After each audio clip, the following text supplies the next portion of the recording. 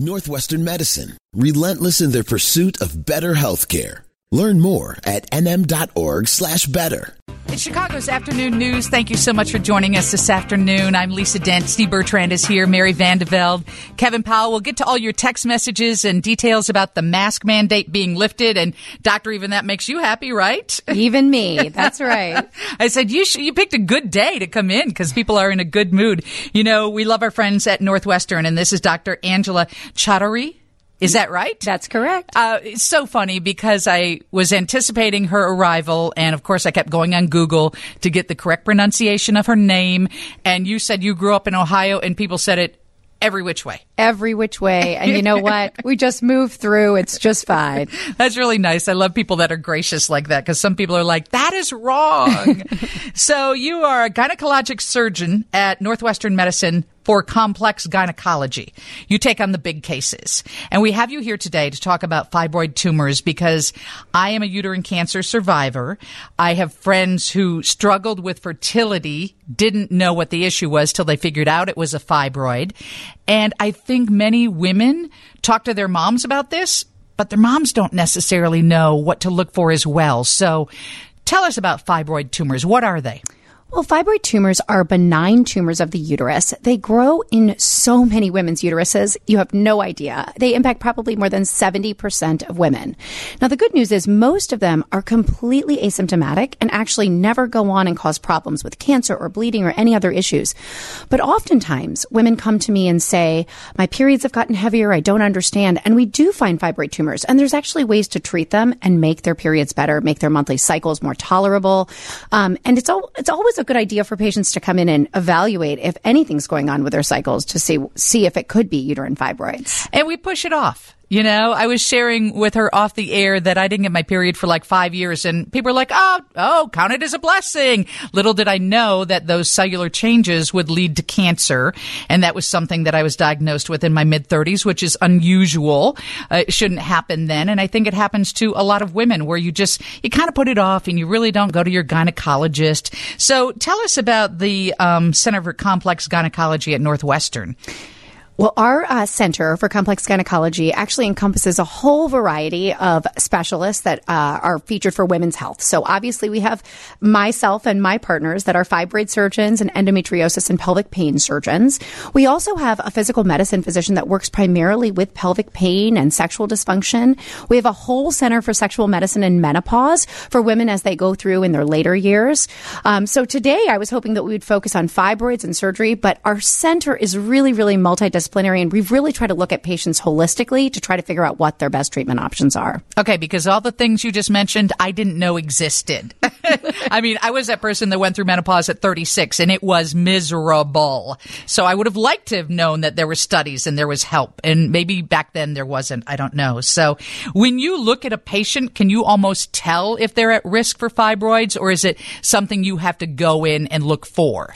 You know, it's so interesting. We used to say there was a certain type of woman that got fibroids, and we don't totally understand why fibroids come around. We know that they run in families, they can be genetic, but it seems like fibroids are more and more common these days. So as we walk around, you know, I literally look at women and say 7 out of 10 of these women walking on the street have fibroids, and I don't know which ones they are because it is so common, it is so prevalent, it really can impact everyone. So unlike other diseases where we sometimes can tell just from body habitus or what a minimal patient history is, fibroids are very different. They really are the sort of that silent disease that might cause a lot of symptoms for women that women aren't comfortable talking about. They really aren't. Isn't that weird? We should be comfortable talking about it, and I'm glad we're talking about it today. This is Dr. Angela Chaudhary. She is from Northwestern Center for Complex Gynecology. If you've got a question, you can shoot us a text at 312-981-7200, or you can actually call us as well. So are fibroids treated with medication, or is it just surgical removal? You know, I tell everybody fibroids can present in so many different ways. I already mentioned, walking around on the street, many women might have fibroids and never know. But oftentimes when fibroids become symptomatic, they kind of present in two major categories, either with a lot of bleeding, a lot of vaginal bleeding that can come on a monthly cycle, that might come with bleeding between cycles, or it presents with a lot of pressure. Women will tell me they feel like they have to urinate more frequently, or they're having more problems having bowel movements. And that might be because of the size of the fibroids getting larger, larger. And so I tell everybody based on symptoms is how we often treat. When people first come to me and say, I have a fibroid, and I find maybe a very small, 2-centimeter fibroid, I tell them, don't worry, this is okay. We're going to follow this. You can still get pregnant. You can still go on and not really require any treatments. We can just observe that fibroid. But other women who have more of these symptoms, we can talk about medications to try to either shrink the fibroids or control the bleeding. Or if they get very large and much more symptomatic, or patients are thinking about getting pregnant, we think they might need removal of those fibroids, we start talking about more surgical options. Could they turn into cancer? The really good news about fibroids is benign fibroids are always benign. They don't have any malignant potential. They don't change later. Unfortunately, there's some much, much less common tumors of the uterus, though, that actually look like fibroids. So it's very important when we see fibroids to get them evaluated with imaging to ensure we don't think that they could have some malignant potential or are actually cancers themselves.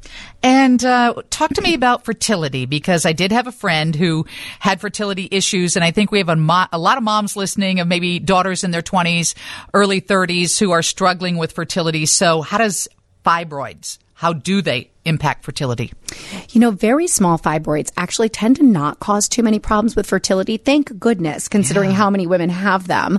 But what we do know is that fertility can be impacted based on the location of the fibroids and the size of the fibroids. So as fibroids get larger, the whole uterus gets larger. It gets harder for things to implant and harder once things implant for a pregnancy to grow within that uterus. So sometimes very large fibroids we recommend removing prior to getting pregnant.